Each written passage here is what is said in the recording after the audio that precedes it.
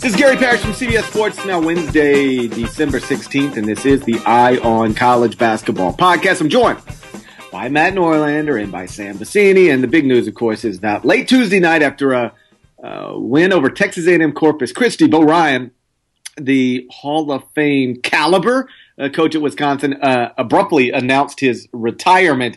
Greg Gard is taking over on an interim basis. The timing, as I wrote at CBSSports.com, is obviously interesting and undeniably tied to the fact that Wisconsin Athletic Director Barry Alvarez was never on board with what Bo Ryan wanted to happen upon retirement, which is Greg Gard just be his successor, automatic coach in waiting, similar to what Mike Hopkins is to Jim Boeheim at Syracuse, to what Tim Jankovich is at SMU, to Larry Brown, to what isn't a terribly unique thing in college basketball. But Alvarez was never on board.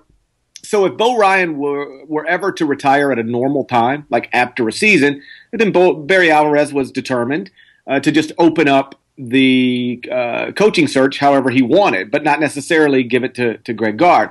This move by Bo forces Alvarez's hand a little bit. At the very least, he's got to let Gard coach this team for the rest of this season, which is what's going to happen. And I guess the hope from Bo's perspective is that Greg is able to prove worthy of that chair, of that position. And so here we are. But it is fascinating, and it turned an otherwise uneventful night in college basketball into a big night in college basketball. Matt Norlander, where were you when you heard the news Bo Ryan will never coach a college basketball game again? I'll be honest, I had closed up my laptop, was catching up on an episode of Homeland. My son was being plenty fussy, and then I get a text from Parrish, and it says, "I'll take Bo Ryan." And I'm like, what does that mean? He'll take Bo Ryan. Did Wisconsin play tonight? What happened? So I bring up Twitter on my phone. I see about 40 tweets that Bo Ryan has announced he's retired, and I'm like, you've got to be kidding me right now. It's 11:45 at night, and Bo Ryan's just up and retiring right now. I won't soon forget it, because then I had to send in a video, because then you scrambled the Jets, obviously. Just a huge, huge headline. And we needed someone to send some sort of video component. So my wife's trying to get some sleep upstairs. My kid is crying his head off. I will fully admit this was the first time that I was outright rattled and frustrated, because I must have done a dozen takes on the phone, trying to just recap this whole thing and set up the search and explain who Greg Gard is. And meanwhile, like half of them I'd be going into, and then you hear, ah! That's what babies do, man. They mess your whole life up. It was crazy. So I don't think I'll ever forget the night Bo Ryan retired, just because it got ridiculous. And plus, on a side note, it's like 65 degrees on the East Coast in December, and so my house, like, I'm not turning on the AC. We don't need the heat on, so this is all happening. I'm like sweating. I'm like drenched. It's brutal.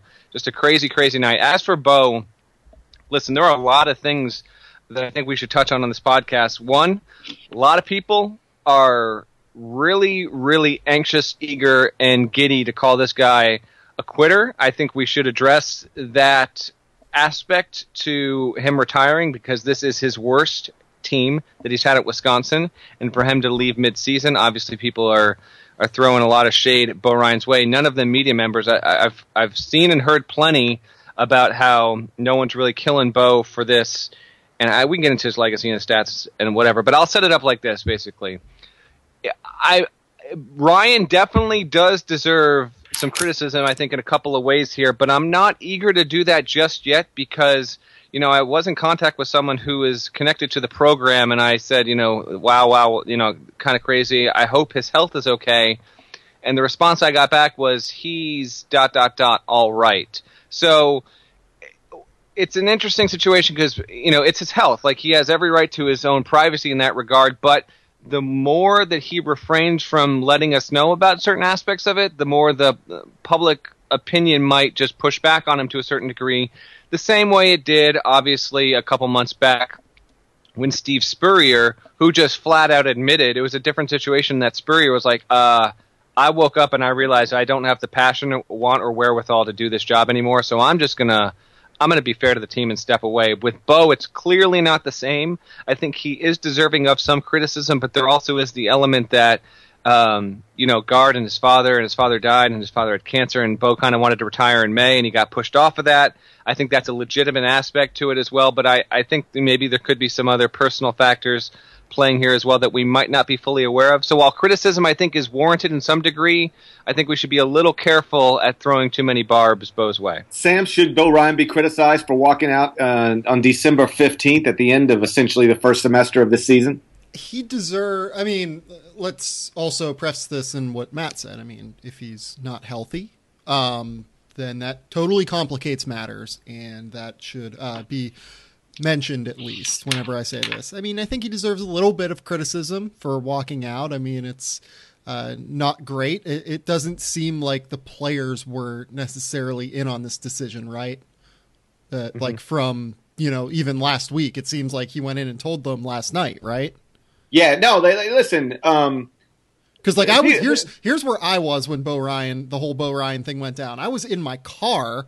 I got out of my car, and it was like I was driving back from UCLA because I went to the UCLA Louisiana Lafayette game last night, and I was in my car, and then I get home, and I see just a train wreck. Like the video at all. You were out of pocket for like 40 minutes. I was like, my God, where's Sam right now? I knew you were driving back, but yeah. Listen, here's the deal. People didn't know this was coming. Like our buddy Jeff Goodman tweeted this morning. Bo Ryan retired last night. No surprise. Like, what are you talking about? No surprise.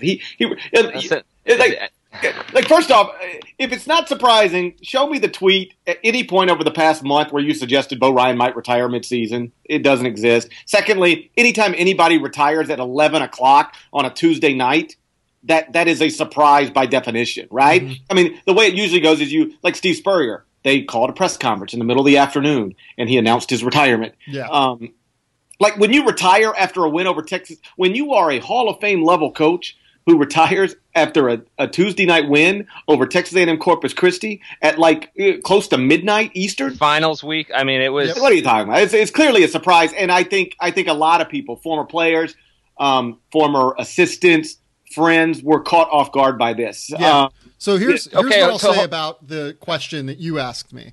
As far as this, I think that it's a little bit different than the Spurrier situation because it kind of seems like he wanted to go this offseason, right? Like he releases that statement like, hey, like I'm going to coach this year. And then that's probably going to be it basically. And I didn't really believe it would be it at the time, but apparently I was just so far off on that. And you heard all of the things around the program saying like, yeah, he's, he might not want to be there. Just coming into the season, I never in a million years expected him to leave. But at the same time, like if his heart's not really in it necessarily at this point, I don't know that I'm going to, kill Bo Ryan for doing this. I'll say that, he should have done it probably in a more professional and better manner and not just like kind of blindsided his team with this. I think that he deserves some criticism there. But, if his heart's not totally in it, then I'm fine with just saying like, hey, that's fine. You should probably go and hand it off to Greg Gard and see where the program can go from here. Parrish, let me set you up with two quickies here. One, okay, people are definitely of the belief, a lot of people are, that if Wisconsin was a top 25 team, this wouldn't be the situation. So if Wisconsin was 10-2 right now, do you think that Bo Ryan would still be the coach? And also, regarding the criticism with Ryan, you had a tweet that last night that was like, I can't deny this is kind of funny to watch Barry Alvarez sit there and kind of have to take this from Bo Ryan because, and I'll let you vamp on this, but there definitely is an interesting dynamic there because Bo Ryan, without a doubt, is a guy that when he's in a room, feels like he's one of the smartest guys in the room. And I wouldn't even say that's necessarily to his detriment whatsoever. Alvarez is exactly the same way. Without a doubt, he's one of the most dogmatic athletic directors out there. So I say all that to set you up with this, GP, is what Bo Ryan did here, which was clearly a power play to go around Alvarez, to stick up for his friend. I've seen a lot of people praise Bo Ryan for this move to ensure that Greg Gard, who's been his assistant for more than 2 decades, gets a shot. I actually don't even know where I necessarily stand with that. That, okay, he's so loyal to his buddy, and he did it this way to make sure that guard got the look that he thinks he deserves. In some ways, I think it's a kind of a really great move. In other ways, I'm thinking, that's also not the most professional thing to do. I got a lot of thoughts on this. I think it's a completely fair and reasonable question to ask. If they were 10-2 right now, would he have done this? Like, I don't think he's purely motivated by bailing on a season gone wrong. I think Spurrier was mostly motivated by that. There's not a doubt in my mind if Spurrier would have had a top 5 team off to a great start, he ain't walking away right before a Vanderbilt game or whatever it was. I think he realized my team stinks and we're not going to get better, and then I'm not coming back next year no matter what. So what's the point? And Spurrier bailed. I think Spurrier bailed strictly because a season that he hoped would be a get it back on track season was undeniably not going to be that. It wasn't that, and there was no evidence that it was going to get turned that direction. And so you're walking at the end of the year. Let's just walk right now. Spurrier wasn't trying to set up his successor. He wasn't trying to get his buddy the head coaching job or force it on anybody. He just walked. In a larger sense, I would say this. I don't even mind that. Like, when you decide you don't want to do the job anymore, like, what's wrong with not doing the job anymore? If we want to, like, coaches get fired all the time midseason, players transfer midseason. So, like, this is my go-to on all these sorts of issues. If it's okay for one set of people, why is it not okay for the other? Why do we hold coaches to standards we don't hold other people to? If a player transfers midseason, it's like, hey, he wanted to go. What are you going to do? If a school wants to fire a coach midseason, it's like, hey, they want to get a jump start on whatever. Well, if a coach wants to leave midseason, like, it doesn't bother me. I'm never offended by it. But I do think the Spurrier situation and the Ryan situation are vastly different because I think Bo's trying to make a power play here, and Spurrier just wanted to go play golf and not lose. So is the power play ethically wrong? Here's what I would say. I get both sides of this. I know I'm supposed to be on one side or the other. I can understand Barry Alvarez's perspective here, and I can understand Bo Ryan's perspective here. First, Bo wanted to name his successor. I imagine he thinks that everything he's done for that school, everything he's meant for that school, and the way Greg has stood beside him and been a very important part to the success of that program, that he believes Greg deserves a shot to be the next head coach at Wisconsin. I think he believes Greg will be good, and I think he believes Greg deserves it. So publicly stating that, this past offseason, I think in Bo's mind, he probably just thought that the conversation would be pretty simple. Like, hey, I'm going to coach one more season, then I'm going to get out of here. By then, Greg's personal life, specifically the awful and tragic situation with his father, will be not behind him. I don't think that kind of thing ever gets behind you, but you know what I mean. You won't be in the middle of it anymore. And then it'll be a seamless transition, and I'll retire and I'll come to the games and sit on the front row and watch my protege lead this program to great times. And the issue, of course, is that Barry Alvarez wasn't going for that. And so if you're Bo Ryan, are you pissed? Like, I'm Bo Ryan. I've been to back-to-back Final Fours. I've been to 14 straight NCAA tournaments, and I'm not allowed to have influence over who replaces me at Wisconsin? Get out of here.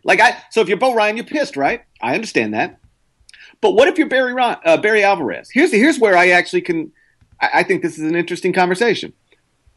Why is he obligated to let Bo Ryan do that if he doesn't think it's in the best interest of his athletic department? Like, Barry Alvarez runs that athletic department, for better or worse. I don't know if he's good at his job. There's a lot of evidence to suggest he might not be, some of which is that he keeps losing football coaches to comparable jobs, right? Why do those guys keep leaving Barry Alvarez? I think that's an interesting dynamic.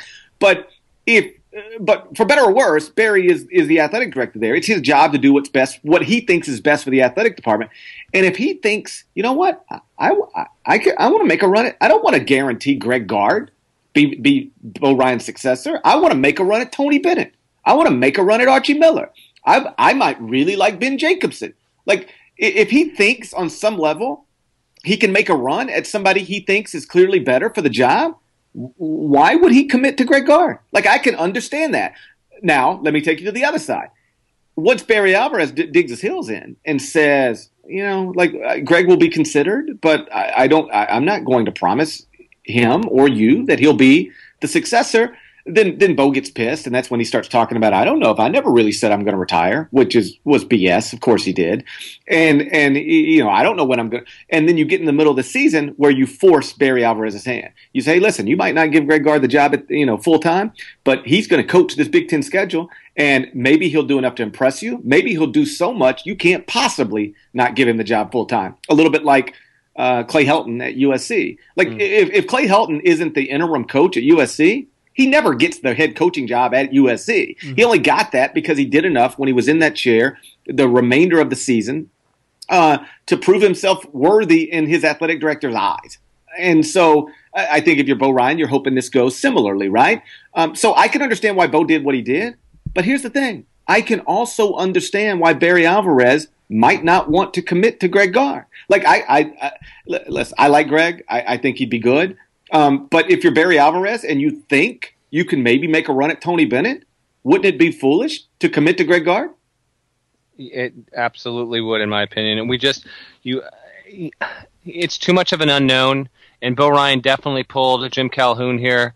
Calhoun got injured in a bike race and abruptly retired shortly before the start of the season 3 years back. And with that, the guy that Calhoun had been pushing for, like Ryan, for a long time, Kevin Ollie, was forced into an interim position, and then UConn ended up thriving under Ollie, where the national championship came and all that stuff. To expect similar from Wisconsin, obviously, would be a little silly, but it's definitely a really intriguing situation overall, because Wisconsin is a really good program now, and it's basically that because let's be honest. It's 10% of what Dick Bennett did. Like, Wisconsin was nothing before Dick Bennett got there, and then he had some success with them. But 90% of it's what Bo Ryan did over the past decade and a half. And it's also interesting just to see in the wake of this retirement, it's not like Bo was at. It feels like Bo was at Wisconsin for 4 decades. He wasn't. He wasn't even there at the turn of the century. Okay, but what he did, they never missed the tournament. Every freaking year he went there, top 4 in the Big Ten. Every single season. So now the question becomes, okay, what is Wisconsin as a program on a national level?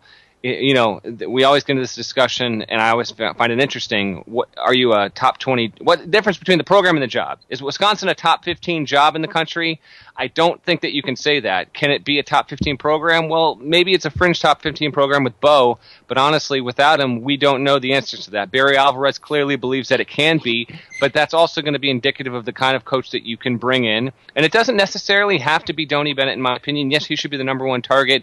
I'm saying right now that does not happen. I do not think Tony Bennett will leave a position where he has established his own identity and his own program at Virginia to the point where he's winning ACC regular season championships in the most stacked league in the country, top to bottom, in my opinion.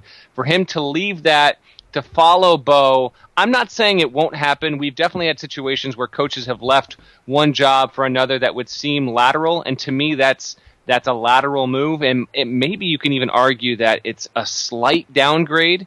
I don't think it'll happen, but my point is, just because they might not be able to get a Tony Bennett, it doesn't mean that Wisconsin isn't necessarily a top 20 program or can't be that. If you get someone like Ben Jacobson, to me, Bryce Drew would be an amazing hire if that kind of situation presents itself at the end of the year, which I think that it might. So the situation Wisconsin has going forward over the next 12 weeks is super interesting to me, because it's a matter of how will they do with Gard. You've seen that they've been just so average and bizarrely non-Bo-like this season, right? So we have a baseline of expectation for what Wisconsin has been this year and what it could project to be. So if Gard does enough to get an NCAA tournament berth, will that be enough to have him keep the job? I don't even necessarily know if you can say that. I think it's going to be super intriguing, and I don't know what candidates might be out there that Wisconsin will lure in. Gary Parrish has 7 names up there on the site right now, but here's what I would say. This thing has just turned college basketball. Here's what I would say to all that. One, I think it's insane to commit to anybody based on whether they do something over the next 3 months with a basketball team or not. Like, if you're Barry Alvarez, and let me be very clear, Barry Alvarez might not have any idea what he's doing. Okay, like he just might be completely ignorant when it comes to like basketball and hiring a basketball coach. So I preface everything I'm saying with Barry Alvarez might not have any idea what's going on or what the right move to do. But to me, this is pretty simple. If you're Barry Alvarez, if you think you can hire somebody better than Greg Gard, you should. If you don't, you shouldn't. But it shouldn't be dictated by, I was going to go after Tony Bennett and maybe could have got Tony Bennett, but Greg took this team to the round of 32, so we're going to go with Greg. Like that would be dumb. I agree, stupid. but that's what happens sometimes. I know, and it's stupid every time. Every single time. Like when I hear sometimes athletic directors, they don't say this, but it'll be sources close to the program. Athletic directors will say, well, if so-and-so makes the NCAA tournament, he'll keep his job. But if not, we're going to fire him. Okay, so like what happens if a kid breaks his foot? So you're going to hit, okay, coach was on his way to the NCAA tournament, so you were going to keep him. Kid breaks his foot, so they missed the tournament. Now you're deciding whether to keep your coach or fire him based on a broken foot? Like, what are you talking about? Like, you either think somebody's the right guy for the job or you don't. And that's a decision Barry Alvarez has got to make. And again, he might not make the right decision, but like in my eyes, it should never hinge on what happens over the next 3 months. You either believe – now, it can hinge on, wow, I didn't realize Greg Gard was this sharp, but he is. I want him. I didn't want him before, but I want him now. If that's what happens, but based on a certain number of wins or – a certain finish in the Big Ten, that would be silly to decide the next 3, 4, 5, 6, 7 years of your program based off something like that. That would be incredibly short-sighted. Let me ask you this. Okay, hold on real quick. It's a little bit scary that we have to preface that Barry Alvarez might not know how good of a coach Greg Gard is. Like if he was impressed by Greg Gard, like over the next 3 months, whenever Barry Alvarez has been the athletic director there for 11 years. And he doesn't have a good feel for Greg Gard yet, that would be pretty scary. Listen, I agree completely. I'm just saying I would never tie a permanent hire to, if he beats Minnesota on February 23rd, like that. I just think that's crazy. Here's my question for you, Sam. Is pursuing Tony Bennett a massive waste of time? Probably. I mean, he has a pretty big buyout. If you're Wisconsin, I think Bo Ryan wasn't making a ton of money, right? Like, do you know that number off the top of your head? I want to say it was like 2.1. Yeah, like that's about what Tony Bennett's making now. I might be making that up.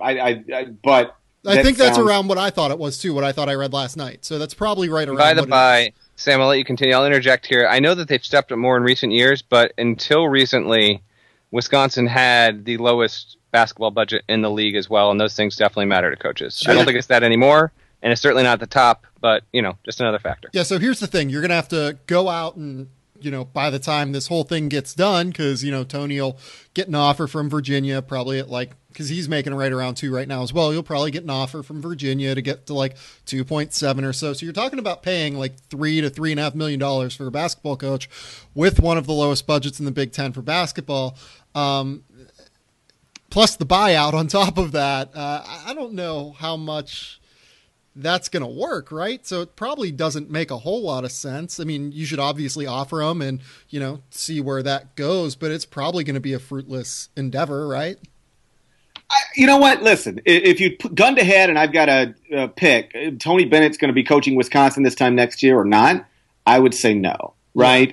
He's got it really rolling at Virginia, back-to-back ACC regular season title. Don't forget they also have a top 10 recruiting class coming in. Right. They got a top 10 team right now and a top 10 recruiting class coming. Austin Nichols will be eligible next year.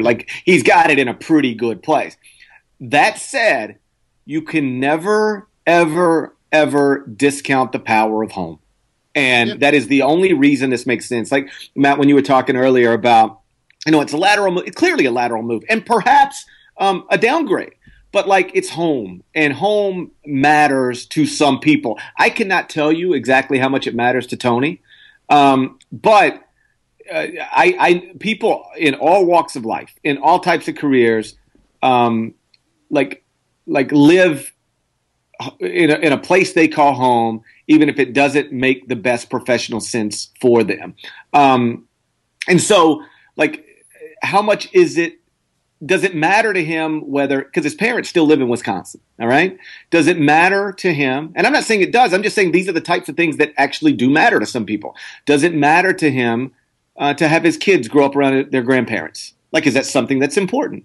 Does he have a draw? Does he want to be around his father and mother in the latter years of their life? Does that matter to him? Like personally speaking, there are a whole bunch of places better for me to live for my career than where I live. How much easier would my life be, and possibly like career be, if I lived in New York? Like, for 4 months out of the year, I have to fly from Memphis to Atlanta, Atlanta to New York, then New York back to Atlanta, and Atlanta to Memphis every single week. Like, that's a pain in the ass. Plus, it costs a lot of money for CBS. Like, it would probably be beneficial for CBS for my career, and certainly for like travel time purposes to live in New York or to live anywhere with a major airport, because the Memphis airport isn't that anymore. Like, even if I could get direct flights, it would be beneficial. But I live where I live because I'm from here, because my wife's from here, because her parents are here, my parents are here, my brother's here, her brothers are here. We like the idea of having family help, given how much I work. We like the idea of our children growing up around their grandparents. Like, that's very important. It matters to us. And so I've made at least a decision partially rooted in where I live, based on, this is home. This is where I was raised, and this is where almost all of my family lives. And I don't know if that matters to Tony Bennett, but if it did matter to him, he wouldn't be the first person to be influenced by the pull of home. And so that's the only reason. And that's something Barry Alvarez, frankly, has to figure out. Like, and that's something you could figure out tomorrow, frankly. Yep. You don't have to wait till Virginia season's over to figure that out. Like, that's something you can try to figure out like yesterday. Hey, Tony, would you even be interested in this? Is this something? I don't want to waste your time or mine, but does home matter to you? Does being the head coach at Wisconsin, living back in Wisconsin, does that matter to you? If it does, let's try to make it happen. If it doesn't, I understand. So I guess to bottom line it, I think Tony Bennett's going to stay at Virginia. There's a whole bunch of basketball reasons to stay at Virginia. But I don't know if those things other things I'm referencing matter to him. And if they do matter to him, then certainly there's a scenario where he could stand up and say, you know what, I just want to go home. I just want to go to the state of Wisconsin. Bob Huggins made a decision somewhat rooted in this. He was at Kansas State and had a top recruiting class getting ready to enroll, right? There was the Michael Beasley class, the Bill Walker class. Wasn't that class? Yeah. Okay, and he just wanted to go home. Like, he had an opportunity to go to West Virginia. He said, I want to go home.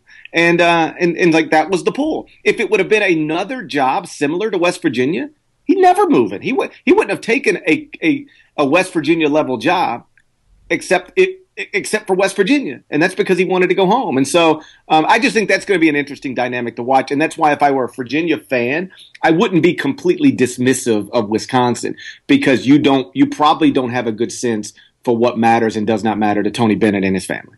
And I'll say, regarding Wisconsin and its fan base and who's going to come, I think the coach that winds up there next season you'll end up feeling generally pretty good about it, because it'll either be guard, and if it's guard, it's Bo's guy. He'll have had enough success this season to kind of validate going with him going forward. If it's the absolute home run hire and Tony Bennett, that goes without saying. But to me, there are enough really solid candidates out there that even if it's not the ideal first pick or second pick, if it's the 3 or 4 guy, you're still going to get someone talented enough, whether it be a Ben Jacobson, a Bryce Drew, or whatever. To me, there is a very good crop of established current sitting head coaches around college basketball that Wisconsin is going to lure in a guy. To me, this seems fail-proof in terms of having a bust of a hire for Wisconsin. I agree with that. Here's why. You like, listen, perfect world, you get Tony Bennett. That's awesome, right? Like, that's awesome. Okay, Tony decides he ain't leaving Virginia, and top 10 recruiting class, top 10 team, all that stuff. Fine. Then you can hire Greg Gard. Like, maybe that makes sense. Perhaps you turn to Ben Jacobson. Like, Ben's great. I think most people think Ben's really, really good. The one that's interesting, and I have a list of 7 candidates over at CBSSports.com right now.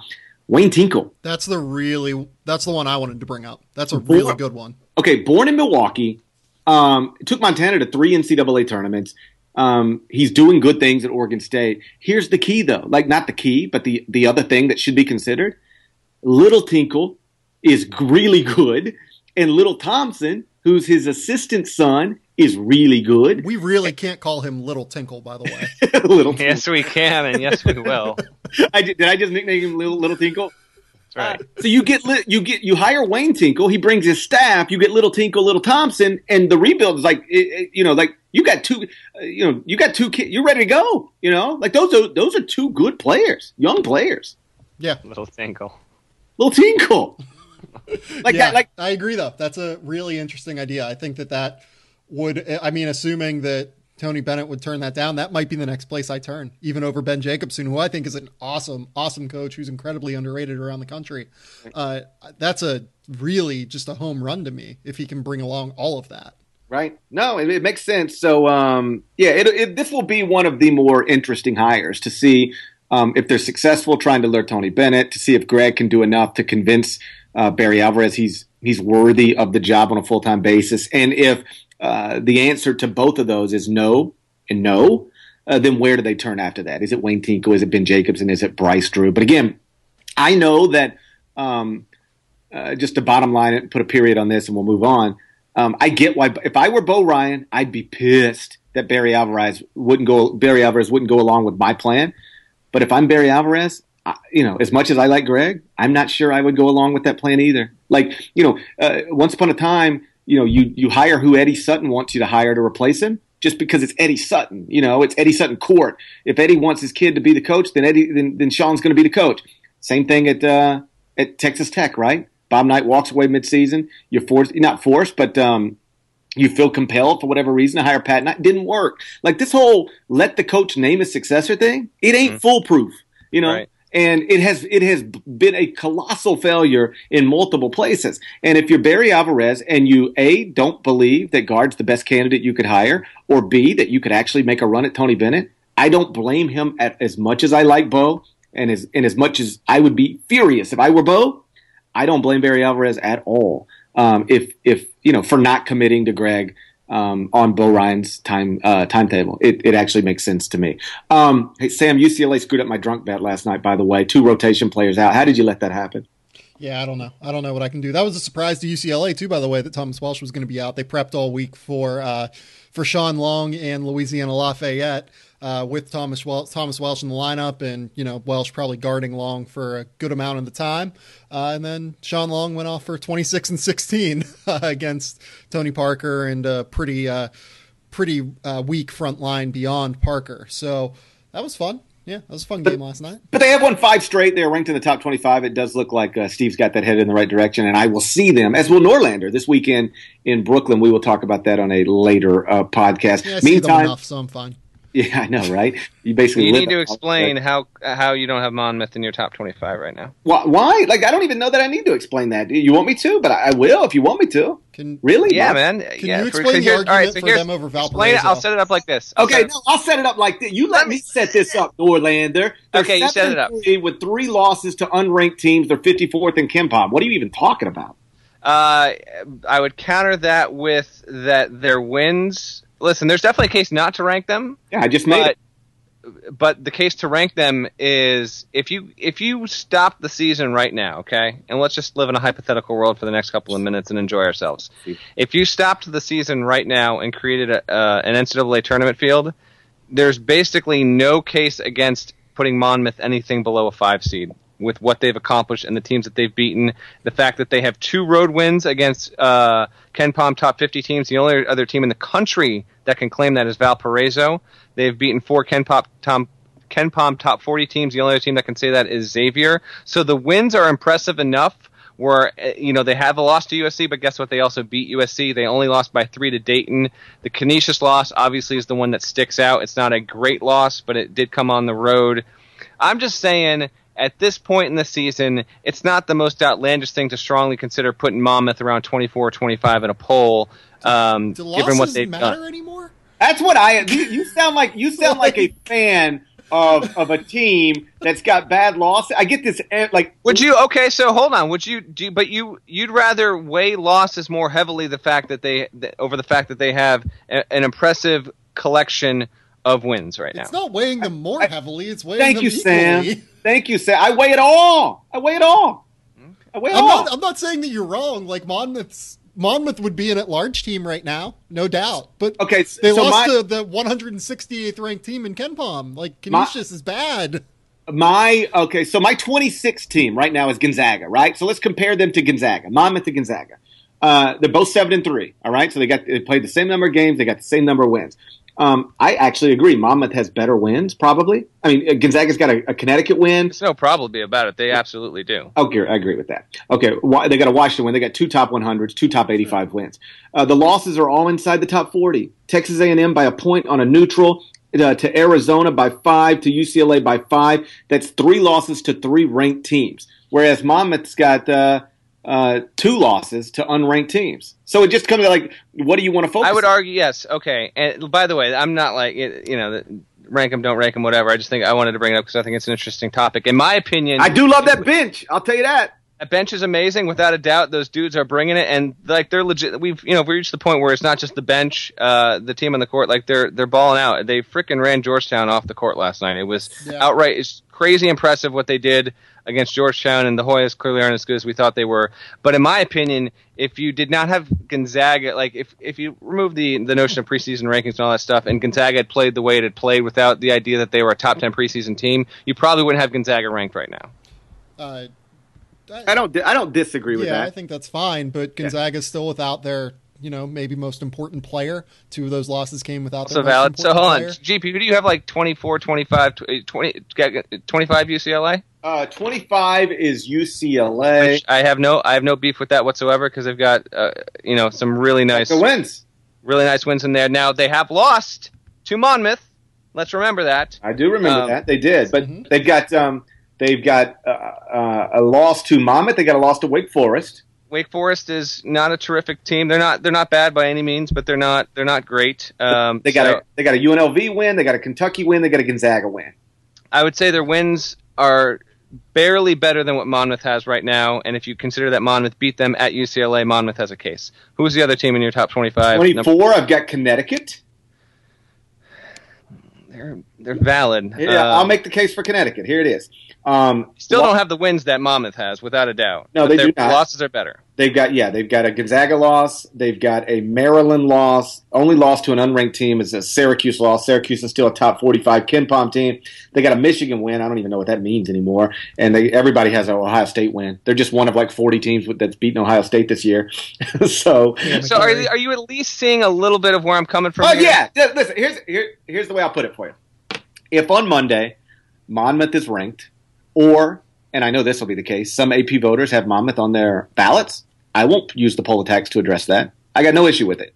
I think I can make a reasonable argument not to rank Monmouth, but if you want to rank them, it's certainly fine with me and also reasonable. Is that fair? Yeah, they're super intriguing and awesome and interesting team because as I wrote last night, which I thought this was going to be like the story for the next 24 hours until Bo Ryan just changed everything.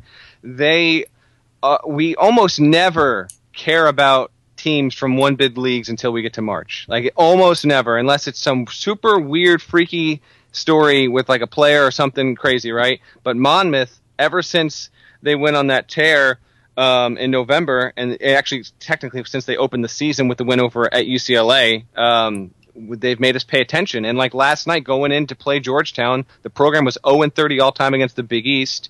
That's a game that people are going to be watching them because it was, a very, very slow night in college basketball until Bo went Bo. They come out and they look freaking terrific. Like it was, when I watched them, I didn't feel like, oh wow, yeah, Monmouth's really cool and cute and they're having a nice game. No, they looked legitimately like a top 25 team the way they played, executed. I mean, they sliced up Georgetown. It was ridiculous. That tape will be used by every scouting team that goes against Georgetown the rest of the season. It was fantastic the way that they did it. So I just think it's cool that we got this random team from Jersey that plays in the MAC that has captured everyone's attention, and rightfully so now. The bench is freaking awesome. Love those guys. They bring it. They're creative.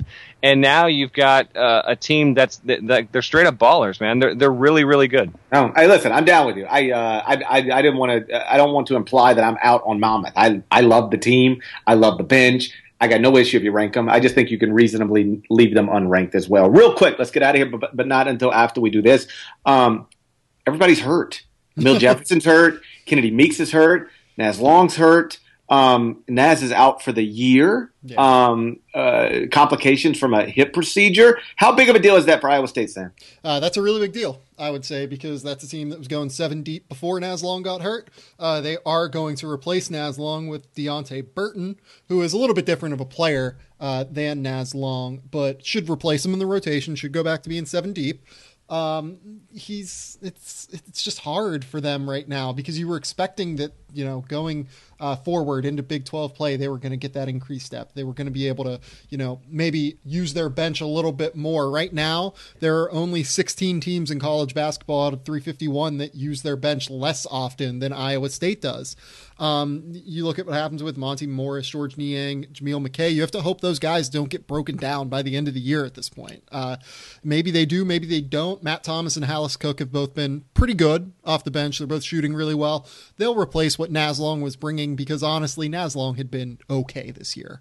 He's only shooting 29% from 3. It seemed like the hip was really bothering him, but the fact that he was a warm body that knew the system can't be overstated here. So that's the biggest one right now, even over Kennedy Meeks, who's out for another week or so. Right. And Emil Jefferson, who's out for an indefinite amount of time, sure, but it seems like he'll probably be back relatively more soon, at least. So let me ask you this about Emil. Clearly, they need. He's experienced. He's been on. Right. He's been a rotation player on a national team. Do they get more talented without him? Well, what I think is happening right now. You know what I mean, right? Yeah. They're playing Ingram at the 4. They're playing Kennard, Allen in the guards. Is like kind of a smaller unit. I think that this injury kind of helps them develop Brandon Ingram playing at the 4, but where I think their best lineup is just Emil playing the 5 with Brandon Ingram at the 4. So, they'd be better off with Emil, I would say, but if this lineup gets Ingram a lot more used to playing the 4, it could be like kind of an addition by subtraction right now, not full term, not long term over the course of the season, but right now might help a little bit. Yeah, we will see. Norlander, you ready to go? You on babysitting duty again today? Man, yeah, I am, but hey, listen, you sound so depressed and tired. No, I'm.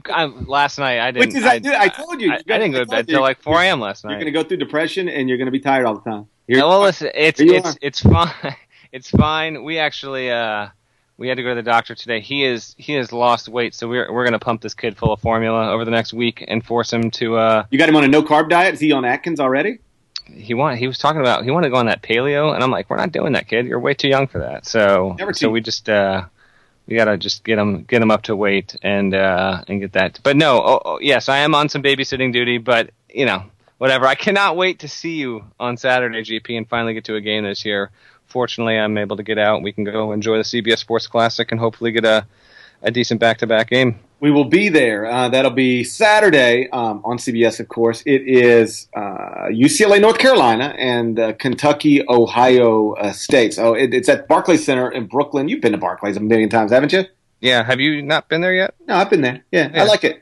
It's a good. Oh yeah, it's definitely a good spot. What time is the first game? I don't know. I'll worry about that. I'll worry about that on Saturday, Norlander. You think I'm? Maybe we'll get. Well, I'm getting at. Maybe we'll write on it, and maybe we'll get a dinner after. Would you like to go to dinner with me in Brooklyn on Saturday night? I think that would be terrific. I'll take you to dinner on Saturday night in Brooklyn. And then you can take the leftovers home to your kid and try to get some weight on him. That's a terrific idea, bud. I'm full of terrific ideas.